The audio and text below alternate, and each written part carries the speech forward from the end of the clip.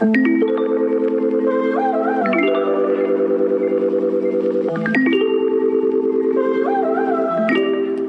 back to Humans of Purpose, where we bring you weekly conversations with purpose-driven leaders. Our focus is to share meaningful conversations with purpose-driven people having a big social impact in our community.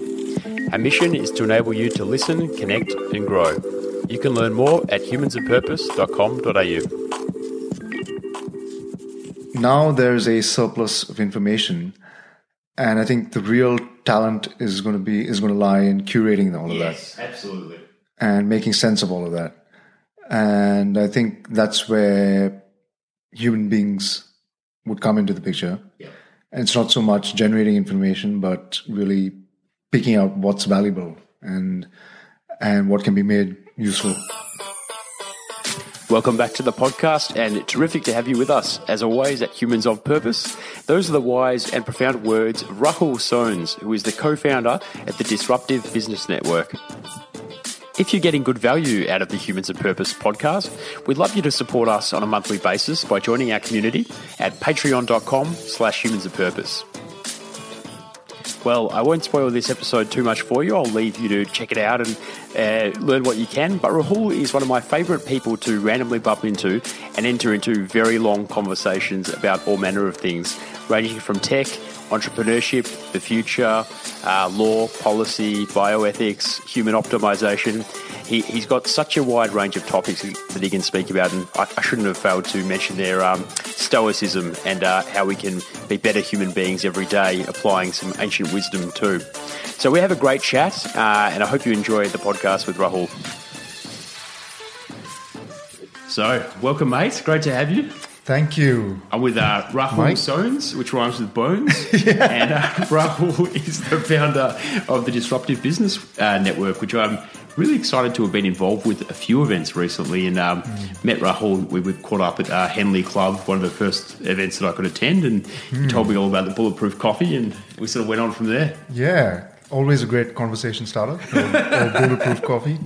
Well, I mean, I have seen you at a couple of different events. We bumped into each other, I think, also at the White House at a Small Giants gathering. And I see you very much as the community man. And so I wasn't surprised when I found out that you were heading up such a successful, growing network around disruptive business.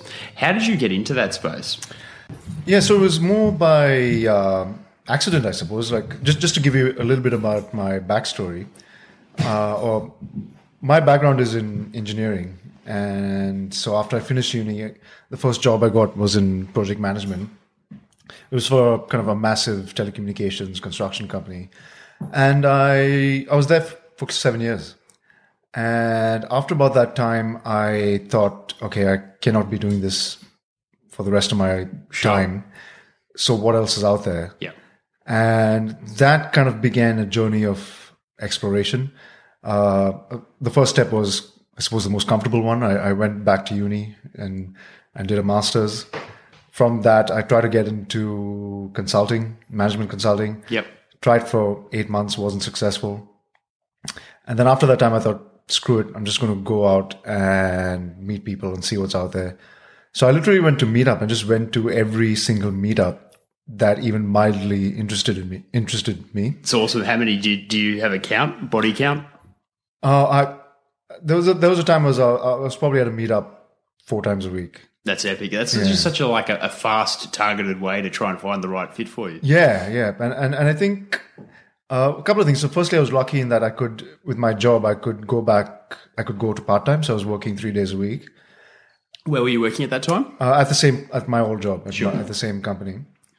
And I think going to different meetups, I think what happened was I narrowed it down to tech startups and social enterprises. And yeah, from there, that's where I felt the most energized. That's where I felt, okay, I'm starting to find a tribe here. And that's where I focused. And then from that, I met a few people. I started helping out a startup that was funded by Small Giants, which is a VC company, but they only invest in social enterprises. And and I think from there, that introduced me to kind of different models of business, and I started focusing my attention on, okay, what is the future of business? I'd come from a corporate background. There was this realization, okay, that this is not the future of business. So what is? And that again set about another series of explorations. And did you know right then that was what tickled your fancy more than all the other things you could be thinking about? Was it like, this is an exciting thing that I want to be involved in, kind of learning about and shaping?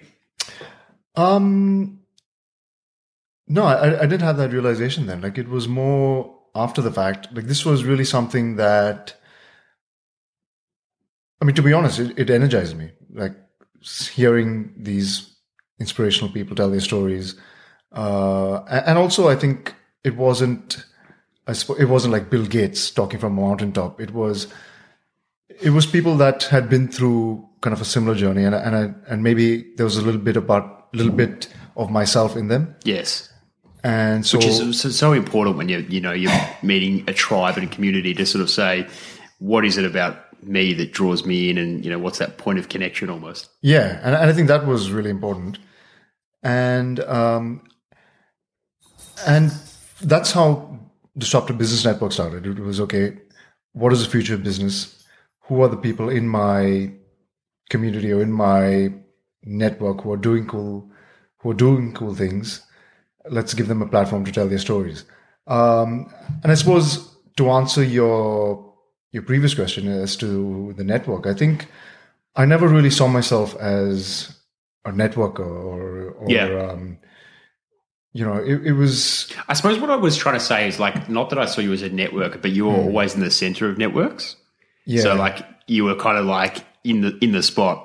I think there is, like, very much a spot with this kind of purpose-driven business space, and it's like, it's kind of partially at some of those small giant events. It's kind of it was at the TBI events. It was at, Kinfo. Like, I saw you as, I guess, an inherent node in that network. Yeah. And I think that goes back to my previous kind of hunt for a tribe and going to different meetups. And I think just meeting different people there, I'd see those same people at other events.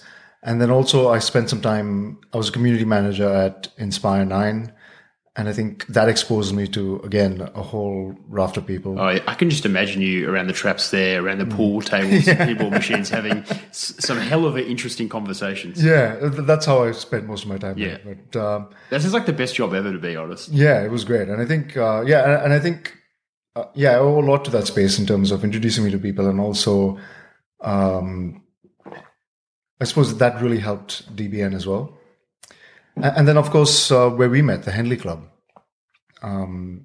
that also kind of exposed me to people outside of social enterprise and the tech sector to various, other avenues. And there's it's interesting. There's so many groups that kind of have some degree of overlap, but not entire overlap.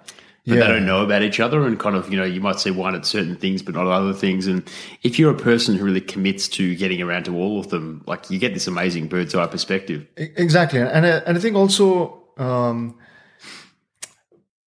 people think about networking, the term has negative connotations, because you go to kind of networking events and it's really people shoving their business card in your face.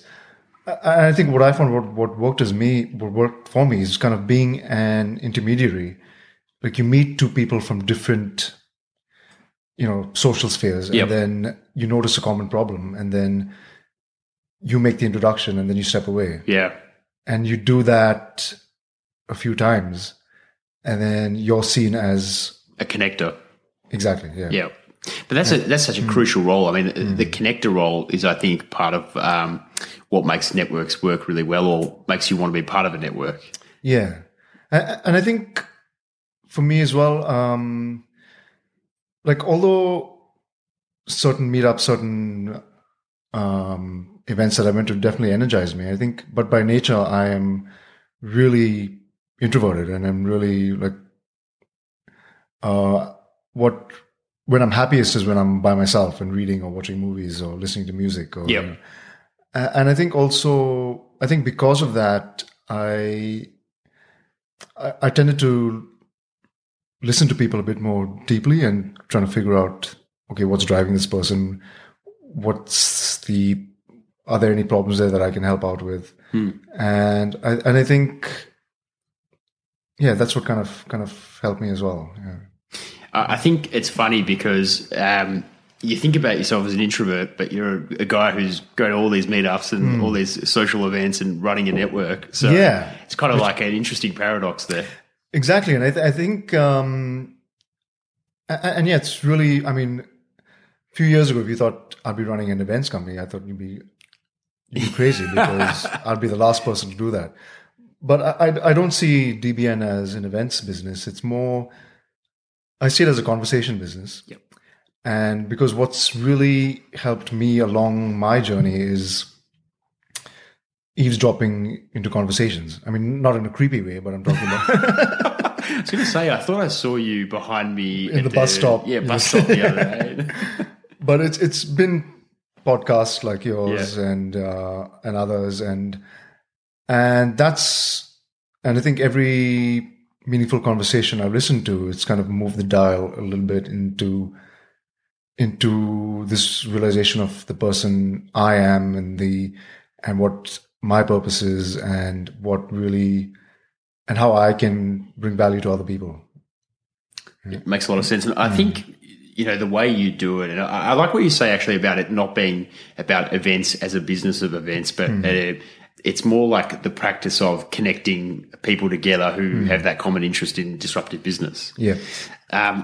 Tell us a bit about what you've been doing. I mean, I know there was an amazing AI series you did recently. Yeah. So in the last year, the main focus was on debates.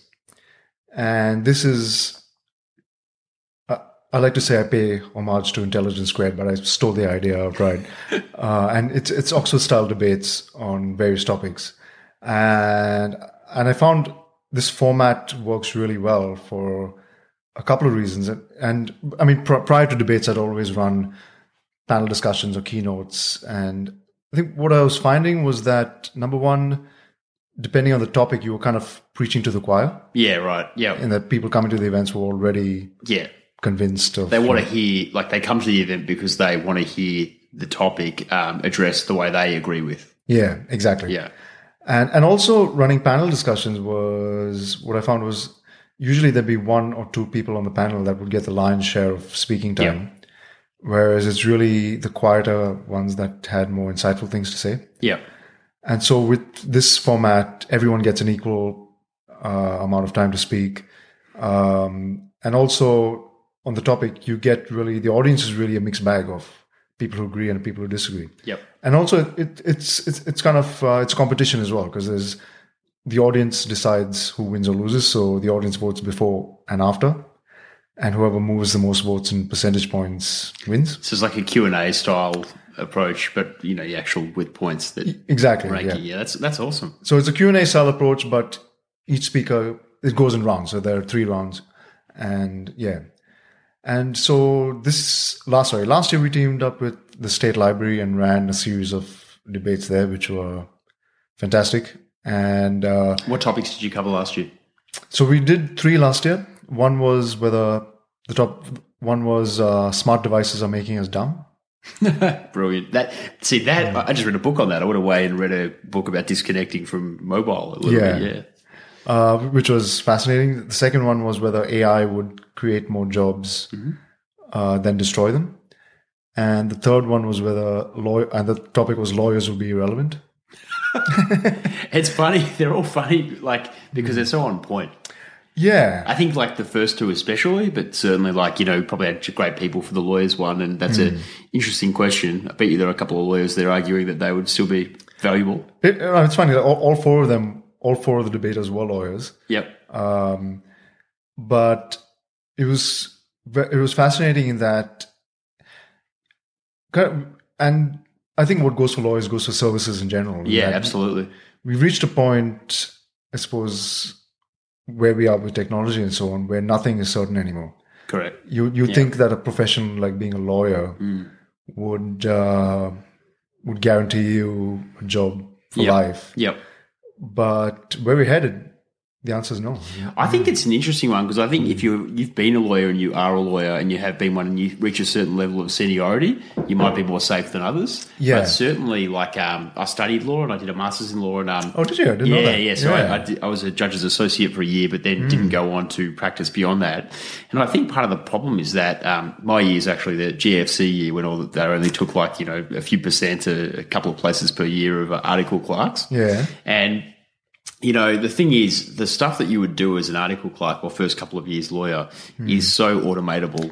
Exactly. And perfect for algorithms. Yeah. So an algorithm would make a much more efficient lawyer than many people at that level. And that's what came up in that some like a doc review, which would take like a legal intern a week, would take an AI a few minutes.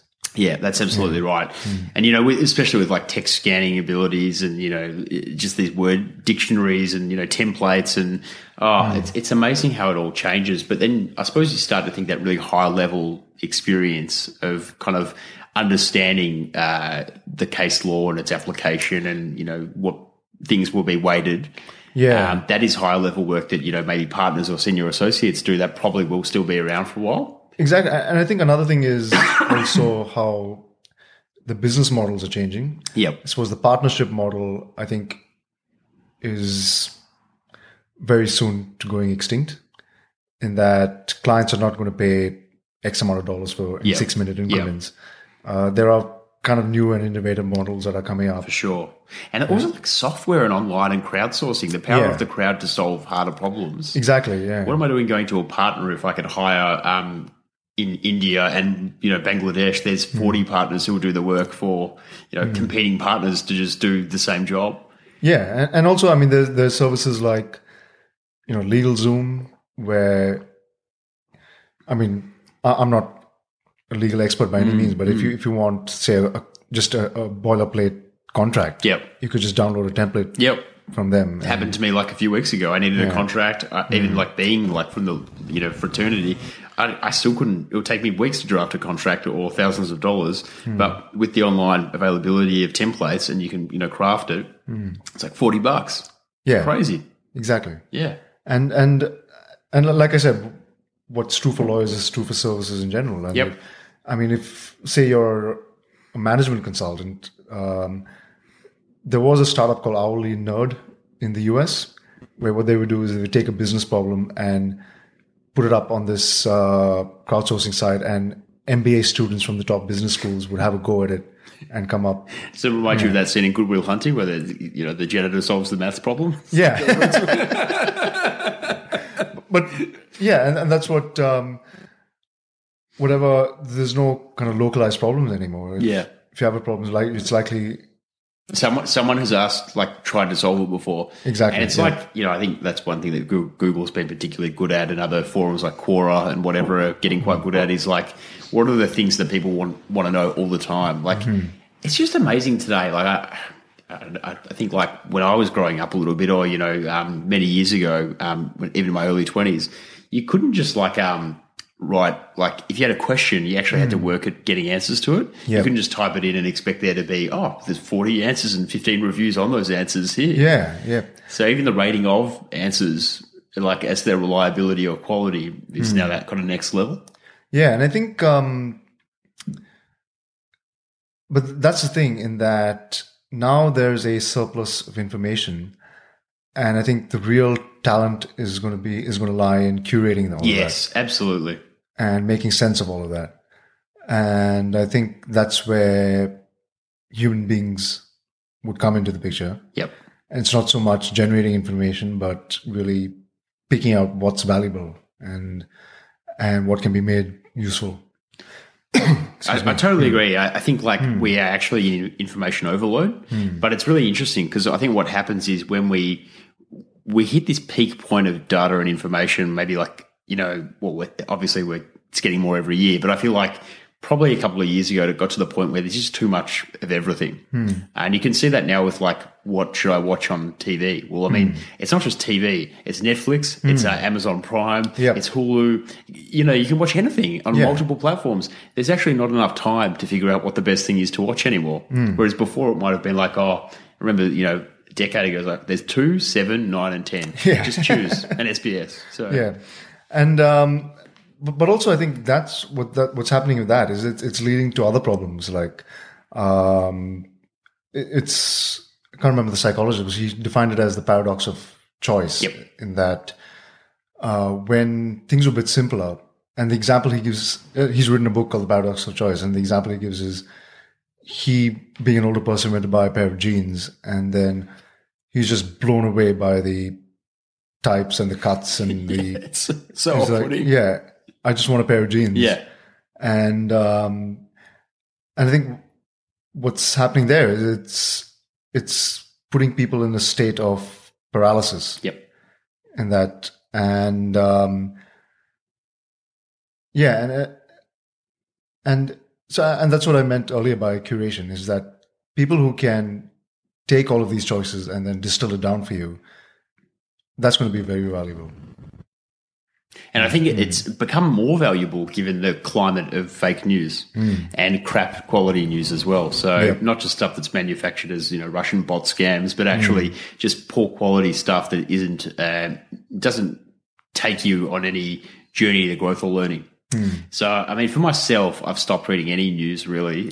Same. And what I do is, so it's a bit probably, I don't know if it's good or bad, but I use this thing called Pocket where I save articles, clip it, put it in the Pocket, and then Pocket, based on its algorithm, chooses similar content that might appeal to me based on my interests. And all the stuff that I'm reading in my spare time on my phone and my computer is actually stuff that's helping me improve or grow or develop. It's not random, like someone died in, the Hepburn Valley or something. Or it's not something about, like carbon emissions failed here, or it's not all bad news. It's not all irrelevant stuff. It's stuff that's actually relevant to me in, development.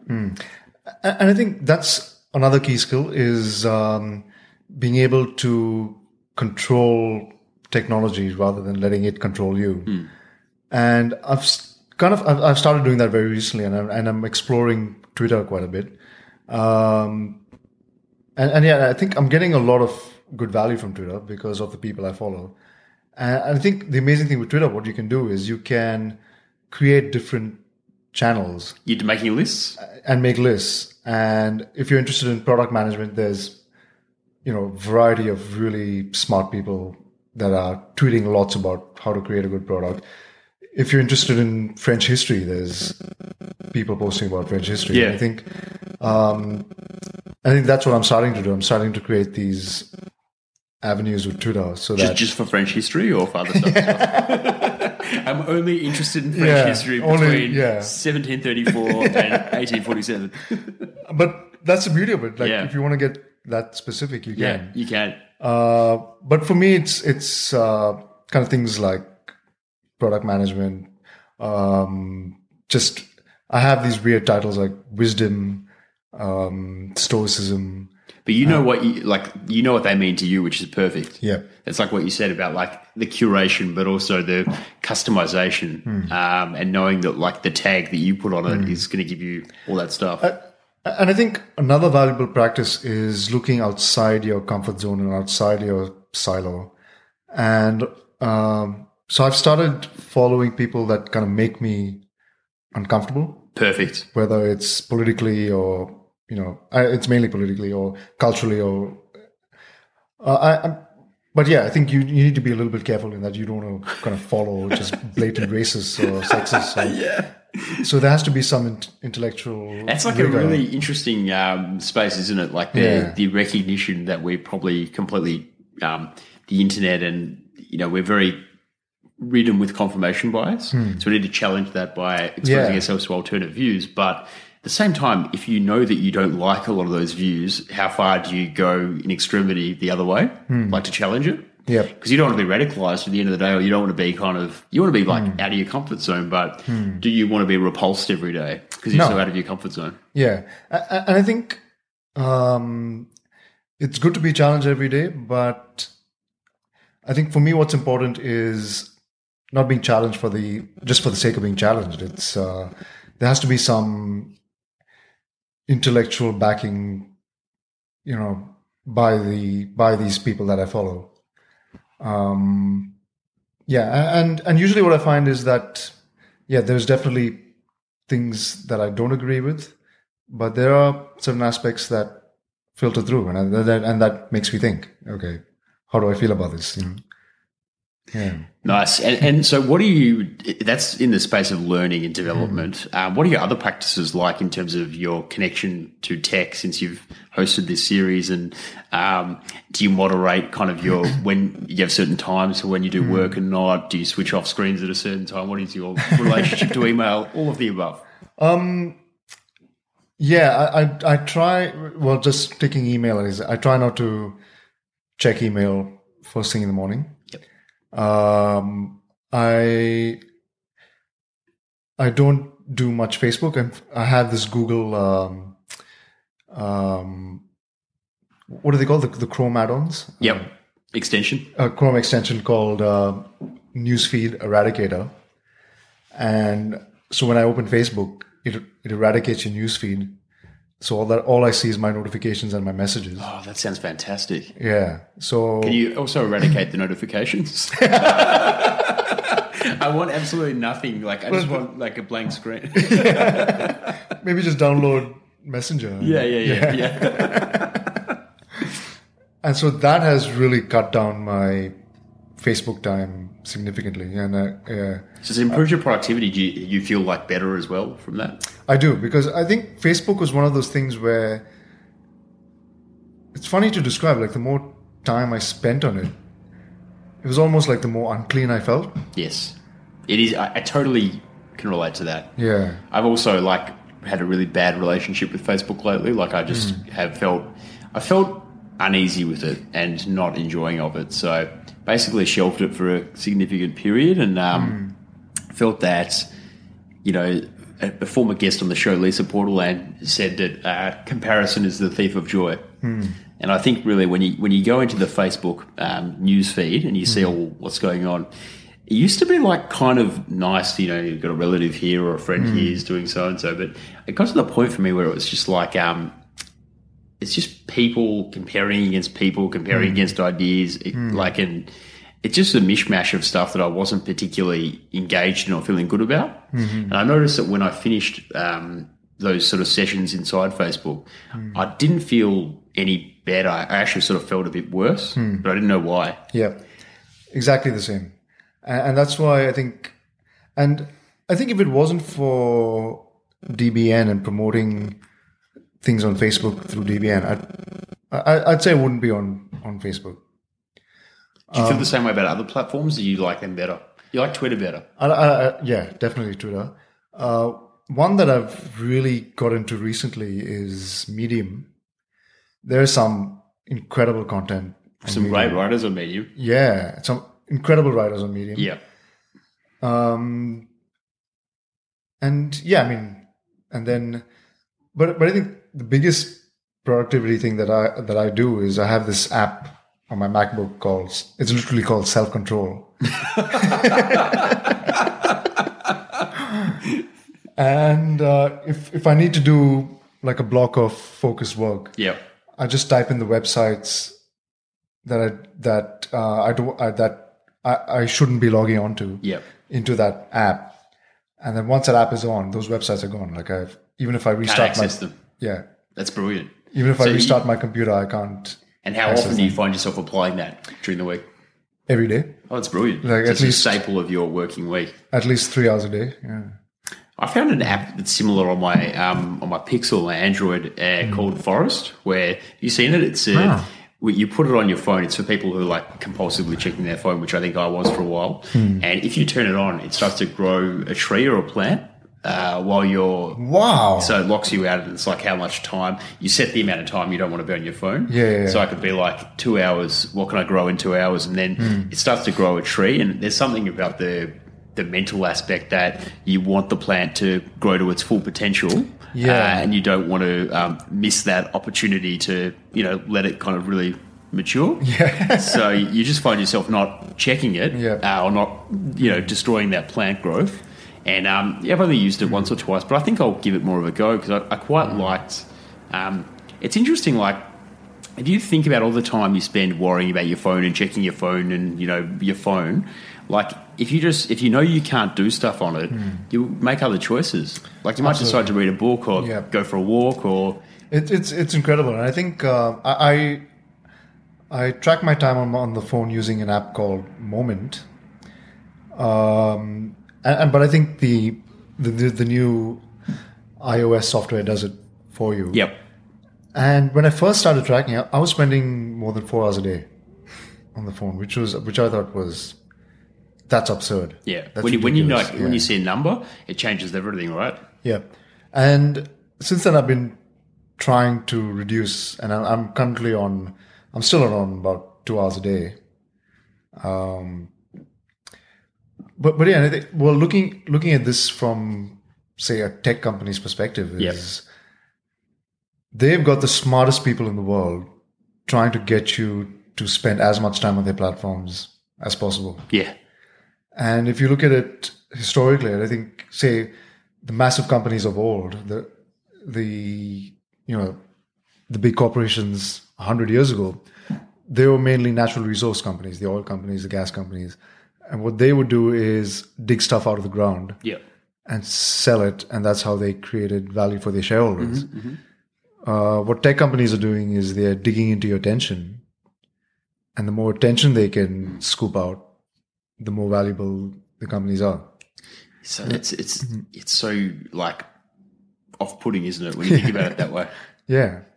And that's why, I mean, I'm jumping through hoops just so I can get some work done. Well, I think part of it's also the trade-off we make with these companies, that we want the utility of the best minds in the world's products. Like if I said to you, all right, you keep your computer and we won't try and take your data or attention, but you can't use Google. Like, I'd basically give my left arm, I reckon, for Google. Yeah, especially now that you've been using it for 10 years. Yeah. Now that you're totally hooked on it. These are like addictive substances. We need them to be better and to improve and to grow. But at the same time, there is this implicit trade-off that they will know a lot about you. They know who you are and where you live, and maybe a lot about the type of person you are and what you want to be marketed to and how. And we kind of have to learn to put up with this torrent of aggressive marketing to our inbox and our screens. That's our part of the bargain. Yeah, that's the Faustian trade. That's the word I was looking for. Thank you. So you got the reduction in screen time happening on the phone. Tell us about other health. Like, you got an interesting regime yourself. Do you describe yourself as are you paleo or bulletproof, or what's your food situation? So I'd say now it's more ketogenic. Yep. Although I started on Tim Ferriss's slow carb diet. When was it? 3 years ago now. Yep. And that really helped me in terms of weight loss, and not just weight loss, but also I think cognitive function. I think I just started feeling a lot better. Yep. And so the slow carb diet is pretty much no carbs or sugar during the week, but you get one cheat day. Oh, yes. And can you please tell the listeners about your cheat day? You told me about it once and it made me so happy. It's pretty epic. It's like Christmas every week for me.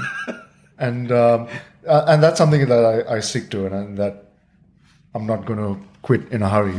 So before you do the cheat day explanation, so what's a regular day like for you? What's the intake? So usually when I wake up, I have bulletproof coffee. Although I stopped putting the butter in, I just do the MCT oil. Yep. Butter was just making me feel too heavy in the morning. Yep. And then I have a very light lunch, if I have lunch at all. I don't have breakfast. So is it involved like an intermittent fasting period? It did, yeah. So it kind of evolved from ketogenic to intermittent fasting. And dinner, I have a massive dinner. So that's massive my main dinner. So is there lunch or there's no lunch? There usually isn't lunch, but sometimes if I feel it, usually have nuts around there. Yep. So it's a high fat, basically. High fat, high protein. High protein. Lots of veggies as well. So is dinner tell us about dinner. What's involved in dinner? Oh, it's usually it's usually beef or chicken. Yep. And usually it's like a coconut-based curry, or it's like massive stir fry. Or are you starving at the end of the day? I usually eat between 4 and 6. Yep, love it. Early dinner. It's the way to go. And by 5 p.m. I'm ravished. Yep. Yeah. And so, how much do you eat? Is it like just a massive plate of? It's pretty big. Yeah. Awesome. And do you like? Do you have that meal with like other people being with you? Like, can you make dinner plans, or like do you like to eat? Yeah. So if I'm not completely anal in that. So if I have dinner plans, I accommodate that. Although during the week I try not to get into carbs or sugar, but that's I haven't really had a problem with that. If I go out to dinner, I just skip the rice or the bread. And so you no carbs, no sugar at all? No. It's amazing. This is the diet that you're on. Why I like talking to you about it is because everyone wants to be on this diet. No one has the discipline to execute it. Yeah, and I think that really didn't come straight away. Like there was lots of falling off the horse and getting back on it. But I think what kept me on it was just seeing the results. I think initially I lost about 15 kilos. Jeez. And then like 4 inches off my waist. Jeez. Pretty massive. Yeah, that's massive. And so are you in ketosis now, or do you measure your ketones? I don't know. Yep. So I'd say I'm pretty likely to be, but I don't know. Yep. Interesting. And so now take us through the cheat day. Yeah. So now I've kind of changed it around a bit, but it usually starts with, now that it's summer, I go to Elwood Beach and first thing in the morning, and I do a bit of exercise and I jump in the ocean. And then I go to a cafe, and because what I was trying to do for a while, this is deflecting a bit, was develop a writing habit, which I was finding really hard to do. So I thought, okay, and this is I got a tip from James Clear's Atomic Habits book. Oh yeah. I don't know if you read it, but I haven't. But James Clear's been referred to me a few times. So. Yeah, amazing book. Yeah. But anyway, so one of the recommendations he makes is that if you want to start something, you want to start a habit, do something that you need to do with something that you want to do. So try and put those two things together. Clever. So for me, what I really want to do is have like a cheat day breakfast. So I take a writing book to a cafe and then just sit there and just order stuff from the menu. So smash through a couple of breakfast items. And then hopefully write a few pages. Yeah. That's awesome. What are you excited about doing, or have you got plans for what your program will look like this year for debates and key topics? Yeah. So really excited about putting a whole new program together. I think what's really gratifying is that there are people now, some are like really incredibly smart people in Melbourne that see DBN as a platform that they would like to use to share their ideas, which I'm really excited about. There is, I'll be doing 5 more debates this year. I'm doing a debate at Pause Festival, which is exciting. Ooh, awesome. Yeah. What's your topic going to be? Can you announce it? Yeah, so I'm teaming up with the Impact. I'll be there, so I look forward to seeing you in awesome. person. Yeah. So I'm teaming up with the Impact Investment Group. Yep. And I better get this topic right. It's impact investors are wasting their time. It's something, cool. Something along those lines. Yeah. I like how you pick topics that are basically whoever's there is useless. Yeah. That's the topic. Discuss. Although it's funny, like impact investment pick this topic, so I'm helping them run it. That's amazing. If they want to collaborate in their own demise, that's fine. Yeah. So there's 5 more debates. There's various talks as well. Teaming up with Convo. Do you know? Convo. What are they? So Convo is, it's run by this amazing person called Amy Broadfoot, and it's a dinner. Convo, the dinner thing. I have heard of that. Yep. I'd love to hear a bit more about that if you want to mention that. Yeah, so we haven't really planned it out, but it's really a dinner on And so the way Convo works is you go to dinner and you sit down and you served amazing food and wine and so on, but you're given curated questions that you talk about, and so this one would be around disruption in the future of work, where we're heading, and so on. So you're collaborating to put that event on? Yeah. Oh, well, you have to invite me. Absolutely. I'm definitely going to attend that because I've actually been looking for. Since I learned about Convo late last year, I've been looking for an opportunity to go to one of their events. So that'll be perfect. No, and you'd be a perfect fit as well. And also planning to bring down first international speaker. Ooh. So hopefully we can get him down for Knowledge Week. If not, then sometime later in the year. You ready to make an announcement or too soon? A little bit too soon. Sure. Yeah. So maybe I'll keep harassing you and feed something back to our listeners. So it's a big 2019. Can you say what the topic or theme would be for that? It'll be around. How do I best describe it? It'll be a combination of philosophy and entrepreneurship. Oh, terrific! Yeah, the best. And so, I mean, I might segue a little bit. Maybe I'm covering it, maybe I'm not. But Stoicism is it kind of? Are you going to explore that at all this year? Is that kind of on your agenda? I should have said Stoicism and entrepreneurship. Yeah, so that's it. Yeah. Perfect. And I'm probably giving it away now, but the guy who's coming, he's really kind of got me into thinking about Stoicism in terms of kind of like it's just simple rules that you live your life by. Is he a writer or? Yeah. Okay, I'm not going to say anything more. Yeah. If it is what I think it is, I'll be very excited. We'll chat more about that after the podcast. So very exciting times. And I asked you earlier, just when we were kind of catching up for a quick pre-podcast chat, what are you sort of worried about or thinking about at the moment? What's in your plate and kind of occupying your thinking? I guess like a lot of the stuff you would just pop out into events because that's the beauty of running a network like this in a series. But is there other stuff that you kind of is on your mind that you are thinking about? I think when I think about DBN as well, and I think what also kind of drives me is kind of the people that attend, and I think a lot of them are kind of in corporate jobs that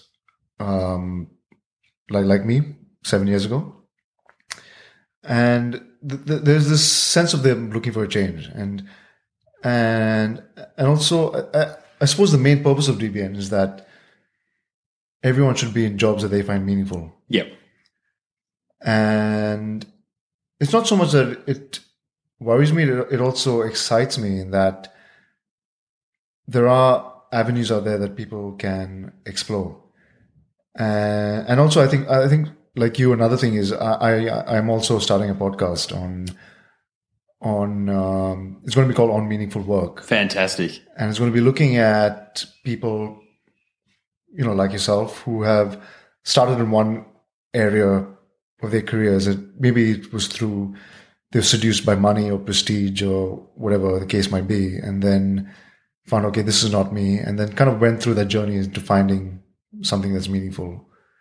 It's a perfect topic for now, I think, meaningful work, and what is it, and the quest for it as well is there's so many interesting points around that. Yeah, and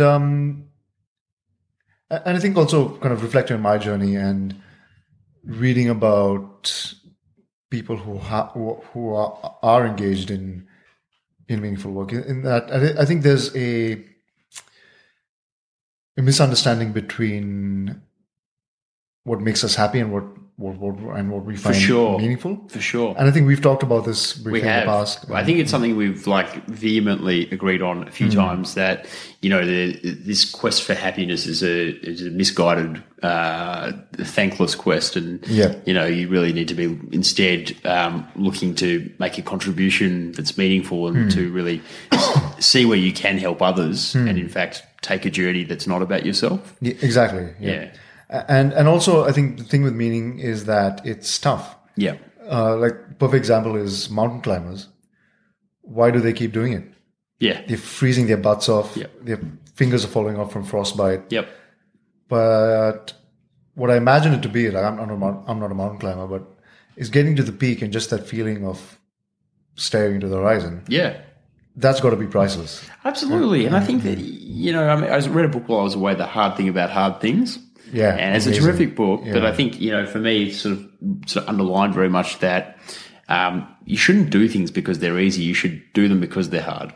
Because the satisfaction comes in the milestones along the way to doing things that people don't think are possible. Yeah. And whether that's, a business or entrepreneurship, or it's a new podcast or writing a book. Yeah. Trying to do like improvements on something that's, an ageless thing or something that's been going on for some time is what it's got to all be about. Doing things that you're not sure you can do is exactly critical. And I think also it also gives you that self-confidence. Yep. Like once you do something that you think is impossible and Yep. you do it. That's how you grow. Exactly. And Yep. another great guy that I've been following recently, David Goggins. Oh, yes, Goggins. You hear his Rogan podcast? I did. I also listened to his audiobook, which is phenomenal. Yeah, the second person today I've caught up with who's like infatuated with Goggins. It's amazing. Yeah, but he says he has this, I suppose, mental place where he goes to what he calls reaching to the cookie jar. Yep. In that he does these crazy feats, and then he stores them mentally in what he calls a cookie jar. So then whenever he finds an obstacle, he just reaches into the cookie jar and tells himself, okay, I've done this crazy thing, so this obstacle is nothing. Yeah. He's definitely an outlier. He's a fascinating guy. I think I question his life balance, and I think like it's, for example, like this is a guy who spends 2 hours each night stretching. I can't imagine anything worse. But that's his commitment level to excellence. Yeah. And I think, if I highly recommend his book, but listen to his audiobook. Yeah. And I think he had a horrific childhood, and I think the stuff that he does really comes from this reservoir of pain. Yep. That he reaches into. And, and even like with the stretching is that he was so wound up that he almost died, and that stretching really, oh my God, really saved his life. Yeah. He's amazing. So definitely recommend that people check that out. Goggins, and you might. I think his book is called Can't Hurt Me. Can't Hurt Me. Yeah, I mean it's everywhere now. I think he's becoming a megastar as we speak. And the other thing you mentioned was James Clear. What was that book called? Atomic Habits. Atomic Habits. Okay, so I'm going to check that out myself because I do like his work. I also really like people whose last name kind of reflects what they're all about. Yeah.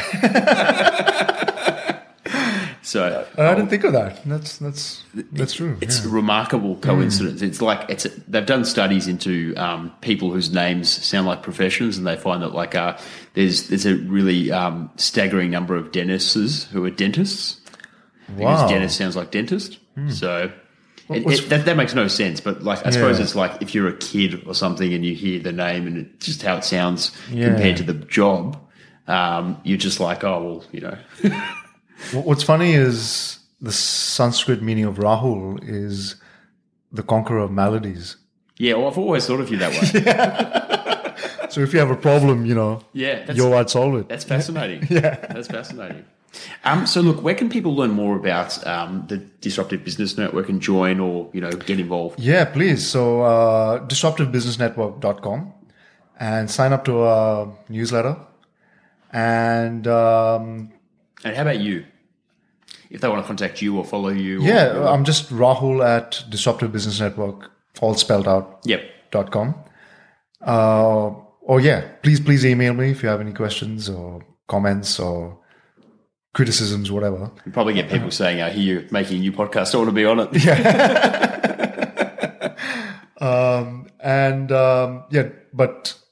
It'd be great to have your listeners on my newsletter and see the response there. Yeah. Well, I think what you do is so well aligned to Purposeful and Humans of Purpose. You partnered with us to put on a great live podcast event. That was fantastic. At Belroy, really unique experience, and really look forward to doing some more great stuff with you this year. Same here, Mike. Thanks for coming on the pod. Yeah, no worries. Thank you.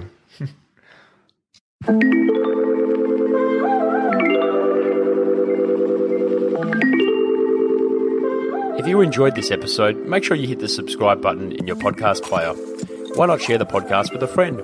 You could also leave us a 5-star review in your podcast player. You may also want to join us for one of our regular live podcasts or to become a show sponsor. Learn more at humansofpurpose.com.au and be sure to follow us on Instagram and Facebook.